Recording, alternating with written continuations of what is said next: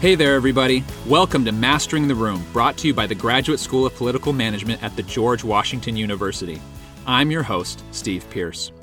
Every episode on the show, we'll sit down with some of the brightest minds in politics, advocacy, and communications. They'll give us a behind-the-scenes look inside the room where it happens and offer their tips for how you can not only get in the room, but master it, just like they did. New episodes drop every other Monday, so be sure to subscribe to Mastering the Room on Apple Podcasts, Spotify, or whatever your preferred podcast listening app may be. And if you like what you're hearing, please give us a rating or review. Just a few seconds of your time can really help us spread the word and reach more listeners just like you. And if you want to learn more about GSPM, feel free to check out our website at www.gspm.gwu.edu. And now, without further ado, here's a brand new episode of Mastering the Room.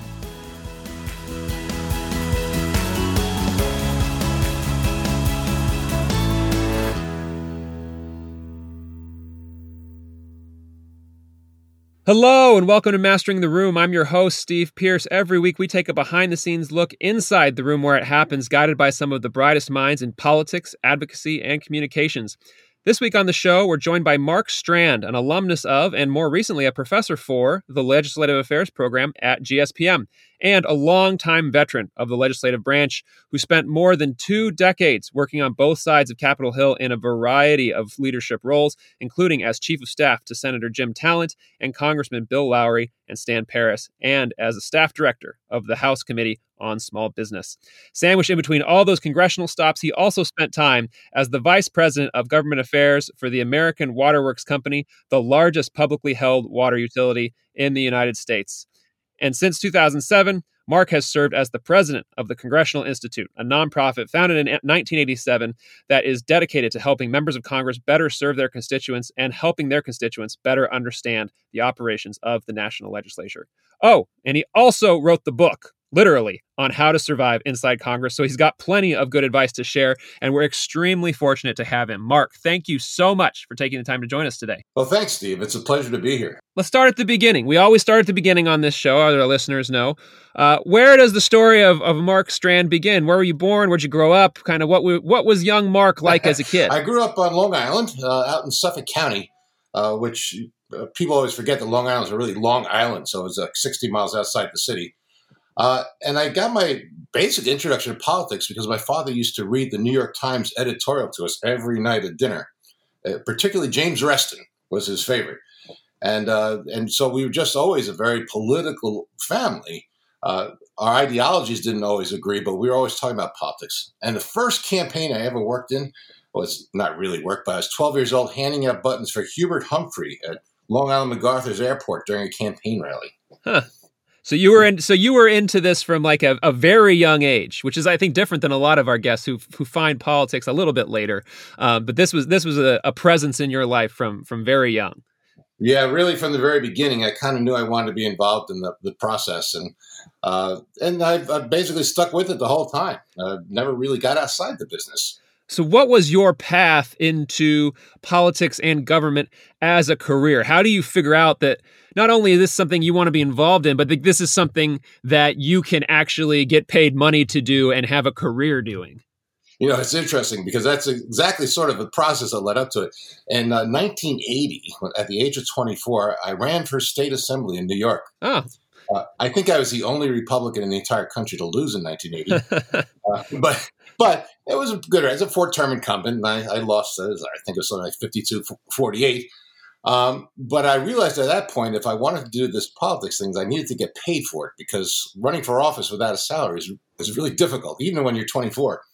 And so I called up a friend of mine from college, a guy named Chris Smith from New Jersey, who had just won a seat that had been held by a longtime incumbent from New Jersey. And I said, "What are you here?" And he said, "Well, come down and I'll introduce you to a few people." And he did. And I ended up getting my first job as in L.A. for a member of Congress from Michigan.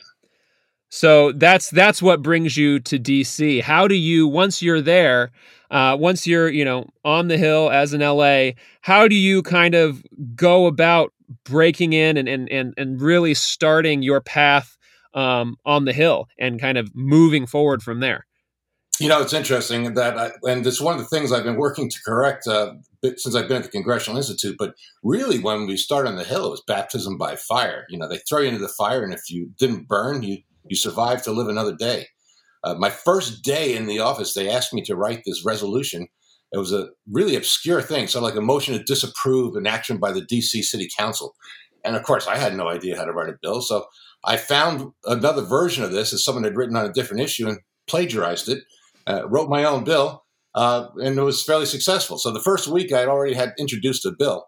But my advice to people too is you just always keep exploring and trying to find new things out.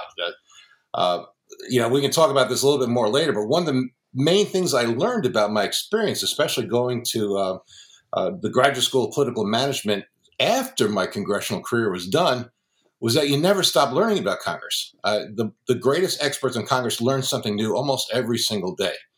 And that is the key to being successful on the Hill, is just keep learning and understand you don't know it all, but at the same time that you can learn, just tons of information. There's nothing lacking to find it out if you're curious enough. Yeah, you eventually, you climb the ranks and become chief of staff to 3 different Republican members of Congress. And there's a long climb to the top of that particular hill. What was that path like for you? And what were kind of you mentioned one, but were there other big lessons that you learned along the way? Obviously, you've written an entire book about it, but distill it down for us. One of the things about moving up on the Hill is filling vacuums, which means doing the things that other people don't want to do. You just pick up wherever there's a hole in the office, and you start to accumulate more and more value to the member. This is, I think, the most important thing to remember is that trustworthiness is important because they measured it in your integrity, which means, in short, you'll do what you say you'll do, and then your competency. And people either have integrity or they don't, but you can become more competent every single day. And so, becoming more trustworthy to your boss means becoming more competent at what you do. And so that was the thing that helped me the most. The other side was to not shy away from the political end of things. I had been working for a Michigan congressman who ended up eventually losing his primary. But before that, I had also started getting involved in local politics in Virginia. I was the Mount Vernon district chairman. And I was on the state central committee in Richmond. And when my boss from Michigan lost, local Congressman Stan Paris came to me and said, "Mark, I have an opening. I'd like you to be my chief of staff and press secretary." And that was mostly because of the work I'd done outside of the Congress, working in local politics. And this is one of the most important things I also discovered, is that while having run for office and lost was a great experience for me, I got it out of my system. But at the same time, I was able to empathize with what the members of Congress are going through in the very important thing about getting reelected or getting elected in the first place. And so having your hand in politics increases your value to the member because it means you understand the other side of the coin from governing is politics. And if you can't be successful at politics, you never get the chance to govern. That's absolutely right. You mentioned, Stan Paris coming and asking you to be his chief of staff. When you get, higher up on the heap there to that point where you're now the top staffer in the office, you're running the shop, how does the job change from when you were, one of the staffers working their way up? Yeah, it's a great question because it's something that I think plagues a lot of people on the Hill, is that for the first time you actually have to manage people. It's one thing if you're a great legislative director, maybe you manage some people, but you're good at gathering legislation. Or if you're a great press secretary, you're great at working press, and this is why your boss wants to promote you. Or maybe you're a good campaign manager. But what you discover is that managing on Capitol Hill is completely different than any of those things, and that in the end, your success is based on the success of the people who are working for you. I mean, you really have two objectives. You have to achieve the goals that your boss gives you, and you have to retain your best people. Too often, people on the Hill sacrifice one for the other. And the biggest discovery was I had to learn how to manage people, which is not, inherently given to people. I think some people have good instincts, but it's a very learnable skill. And I think that was the greatest thing I learned as a chief of staff, sometimes through mistakes And other times, just as the experience went on, you realize that uh, just like in the tech business or any other knowledge-oriented business, your people are your most valuable resource. And if you take care of them, they'll do a good job. As somebody who has had to learn that lesson of how to manage people, I will say that I wholeheartedly agree that it is a skill and it is a muscle that you build. It is not. Maybe there are some people who are naturals at it, but it's definitely a learned ability. 20 years, you spent 20 years on the House side in that first kind of run on the Hill, or almost 20 years, and that's a long time to be in one place. And obviously you were changing offices and working for different members during that time. But how do you make sure that you're continuing to advance, not just in terms of climbing the career ladder, but also, personally feeling like you're continuing to learn and grow, even, when the scenery stays largely the same? Is the Hill just such a dynamic environment that that's not really a problem? Or is there something that you did kind of your own volition to make sure you are keeping on moving forward? I think part of the danger of new employees in the Hills, I think they just have to be very careful and never make a mistake. And that's not a way to get ahead. And it's also a way to get very bored very quickly, is you got to take on new things, even things you're uncomfortable with, or even things that you might not know a lot about when you start, and then push new projects and then kind of persuade your boss that they should go down that path. One of the things I remember getting involved in 1993 was a brand new member, Jim Talent from Missouri. And what was going on was that Bill Clinton had just been elected president, and he said he wanted to change welfare. And sort of the Democrat Party had entered, who was a majority at the time, had entered a bill. They were doing it. And we had an idea to make the bill better, and everyone sort of poo-pooed us. So as a freshman, he introduced this bill. I ended up meeting with all sides, outside groups and think tanks, and we called up all the byline reporters, and eventually the bill he introduced became the Republican portion of the Contract with America, which eventually led to the reform of the welfare system that Bill Clinton signed. Granted, the bill changed many times from the time we first introduced it to the time it was signed into law. But here's something that freshmen weren't even supposed to do, that by pushing a little bit, I was able to help influence the office to move forward and do something that was really important. You worked as chief of staff to, as I said, 3 members, all from very different places: Northern Virginia, Southern California, and St. Louis. How does that geographic difference, does that change the job, and if at all? And what did you learn from representing those really different, areas and groups of people that you've been able to take with you into the roles that you've had since? Well, one thing I learned was that if you have to go visit a congressional district, San Diego was the one to do. But, they were very different because the personalities are so different. Northern Virginia, this is, your local congressman for Congress. So I never left. You would go to the work during the day, and then you'd be home at the grocery store. And once people knew where you worked, they would start asking you about politics. So that was kind of interesting. It never stopped. California was interesting because you're managing some place that's operating 3 hours behind, which means that when you're working from 9 to 12 in the morning, there's, you have no contact with your district office, but they want to stay until 8 o'clock at night to do their work and talk to you, or even later, because that's the hour, the time change is different. Not to mention California politics is its own unique thing. It wasn't quite so dominated by one party back then. Pete Wilson was the governor. They had Republican senators. It was actually a competitive party for a while there, which it isn't today. And Missouri is different because it's just a different group of people in the Midwest. What was very interesting was that our district was a suburban district, very highly educated, very you had Boeing in there, had 14,000 defense employees working for them. But when he ran for Senate, all of a sudden we had a huge agriculture component, and I had to learn agriculture for the first time in my life. This New York boy, had to learn all about pork prices and corn and ethanol and everything else like that. So you're constantly learning about the people your boss is representing. And the more you learn that, the more successful you are at serving them effectively. In 2001, you leave the Hill briefly to become vice president of government affairs for American Water. After so long, on the Hill, that had to be a tough decision to make.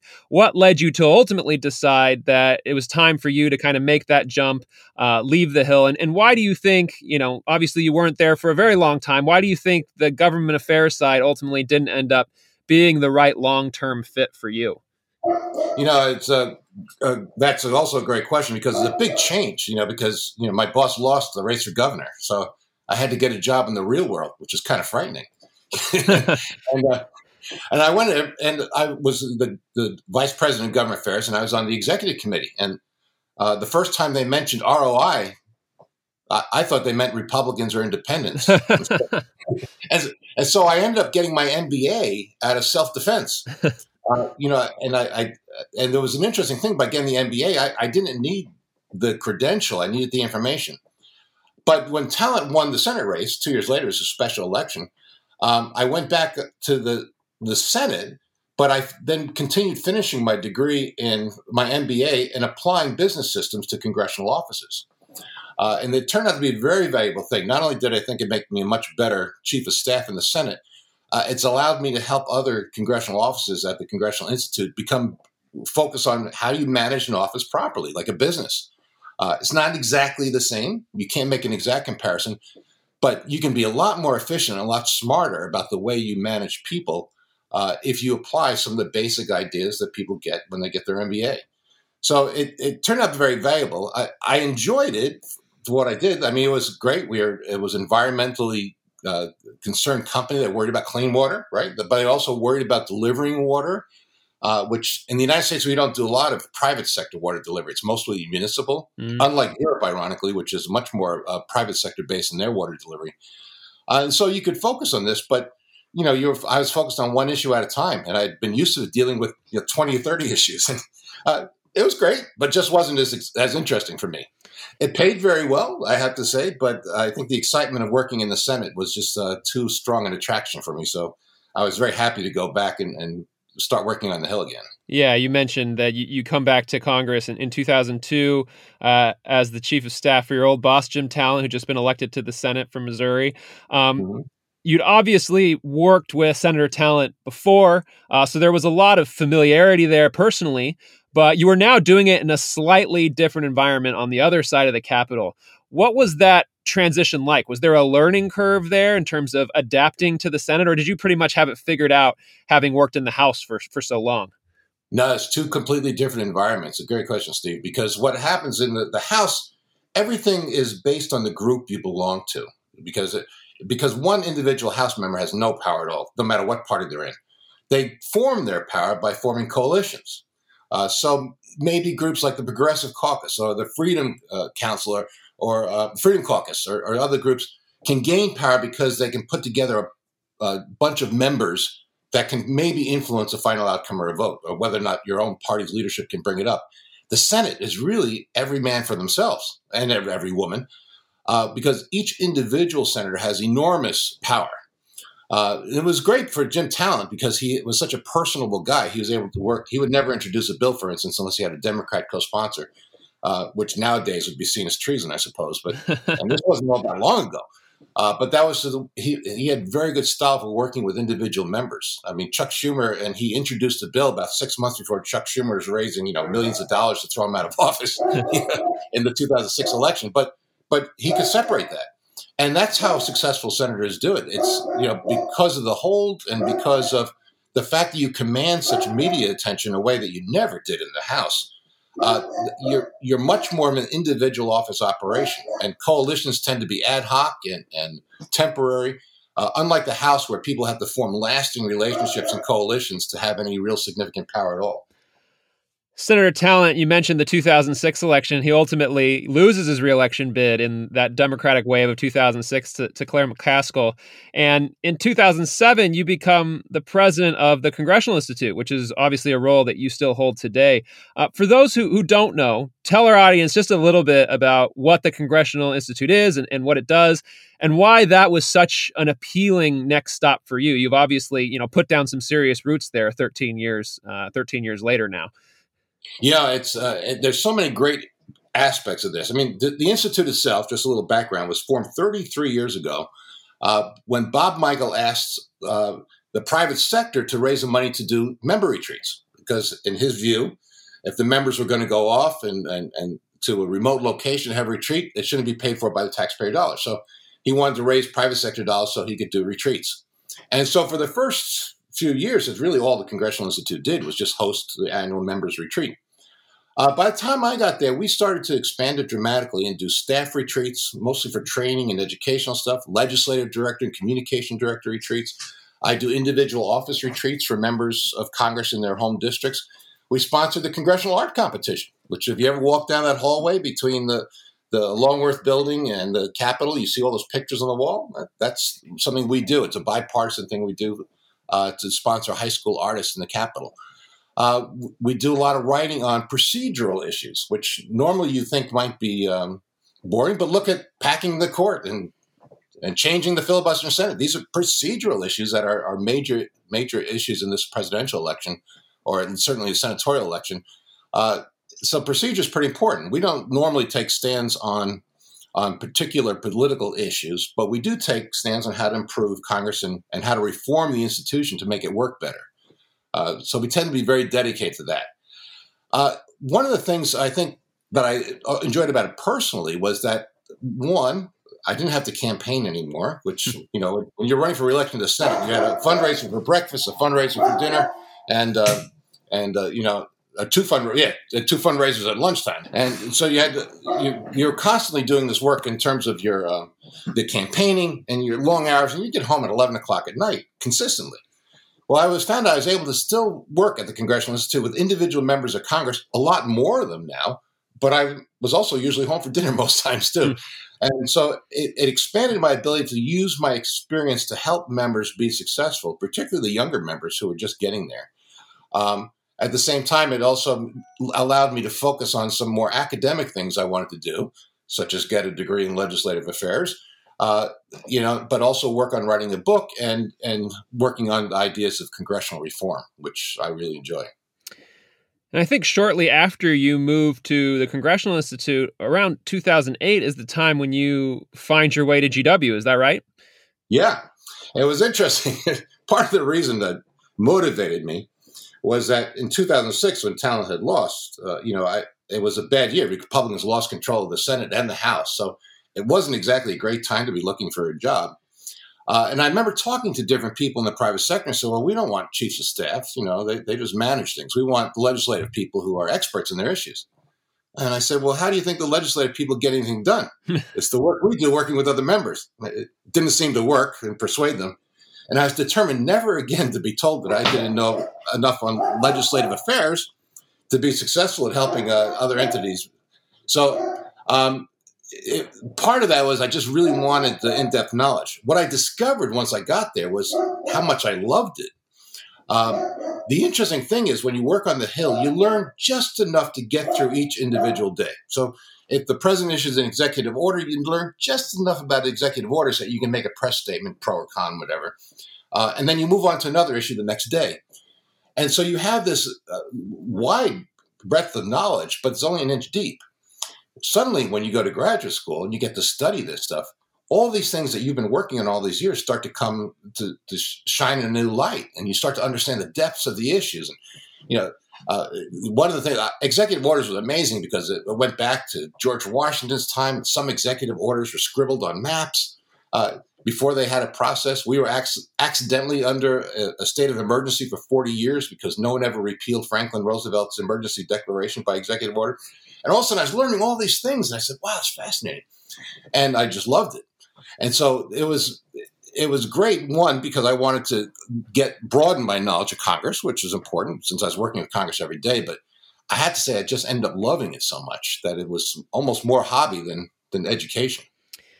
You obviously, came to GSPM after having a long and extremely successful career on the Hill, being in the rooms where it all happens, which is not kind of the perspective of your normal GW student, I would say, as someone who has attended GSPM. They tend to be, early on in their career. How did that change your GSPM experience? What was that like for you approaching it, coming from a very different point in your career than most of your fellow students. Yeah, it's interesting because one, it lets you know who the good professors were really quickly, and some were, not some, maybe one or two were kind of insecure about the fact that I may have known even more than they did on the subject. But the good professors relished it because now they had someone to bounce things off of, and so the discussions were much more lively and much more enjoyable. And also, it was nice because I could share a lot that helped other students, understanding something by giving an example of what had happened in my career at some point on the Hill to illustrate a point that the professor had been making. And so I found myself sort of half teaching and half learning, but enjoying every moment of it. And you'd have some professors that really challenge you, like Dr. Johnson when he was there. Gosh, his ideology and mine were probably about 180 degrees apart, but he was a great professor, and we had wonderful conversations. And you could tell that he always respected my opinion, even if he didn't agree with it, or at least he gave me good grades, even though he didn't agree with what I was saying. But that was a kind of a give and take that you liked because it was happening in a way that wasn't in this polarized atmosphere where people are trying to protect themselves politically or maybe coming up with a position that might be disingenuous academically, but very advantageous politically. And so I love the environment, the academic environment, to be discussing some of these things. You've now taught at GSPM in addition to being an alum yourself. What do you think is the most valuable thing that students can take away from their time at GSPM that will help them succeed in their career? Obviously, there's the skills that you learn and the GSPM network. What do you think is the most valuable thing that folks can take away from the GSPM experience? There are two things that are really important in Washington. That is access and unique information. You work on the Hill, you got access, right? I mean, lobbyists struggle to get access. It's one of their big things they try to do. But the Hill, you have the access.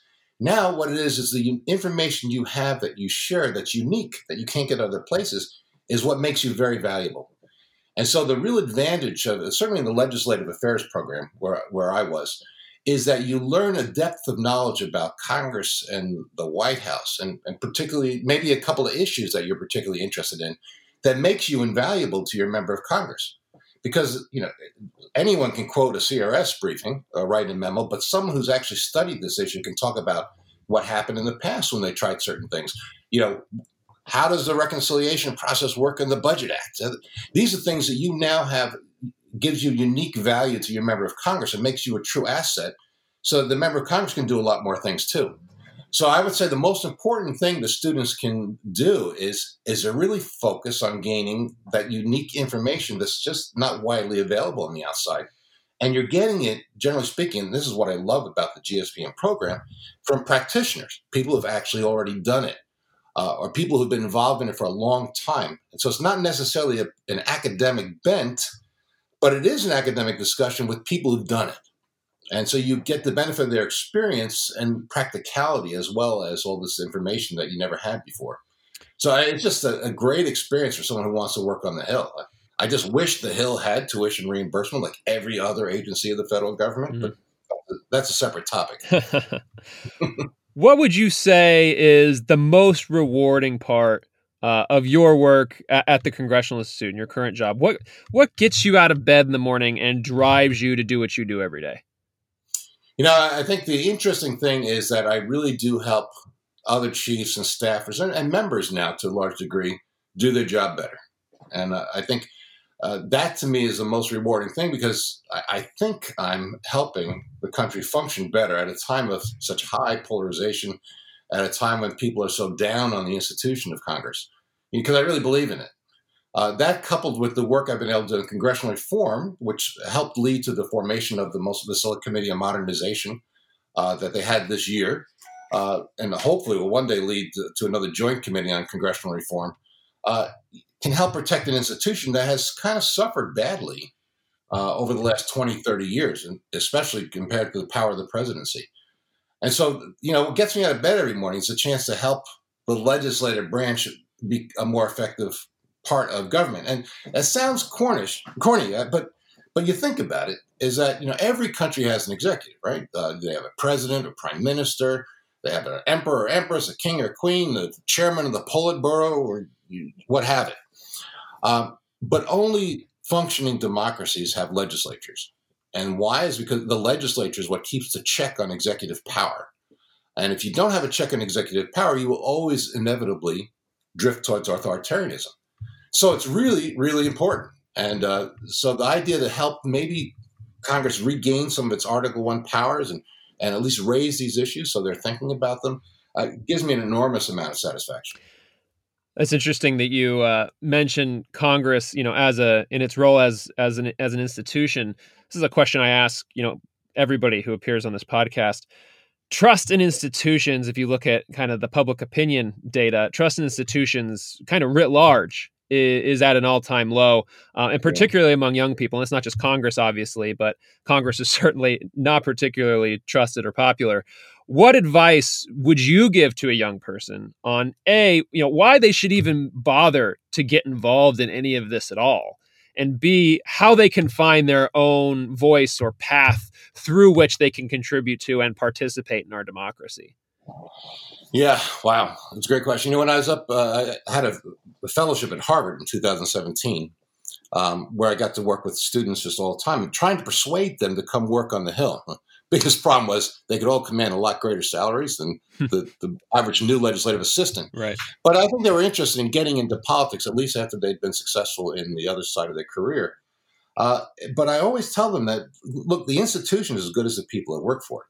If good people who are smart and motivated and care about things don't get involved, it just ends up making sure that the people who are running it are second best or third best. I mean, we need our brightest and best to work in our government, in the legislatures, and we need people who can communicate well and people who can be innovative in their thinking.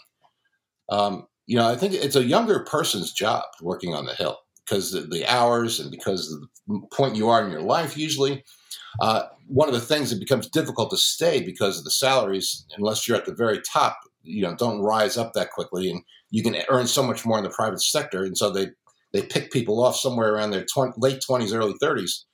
But I'd like to see the Congress work hard to keep these people to stay so that they can continue to use their experience for good.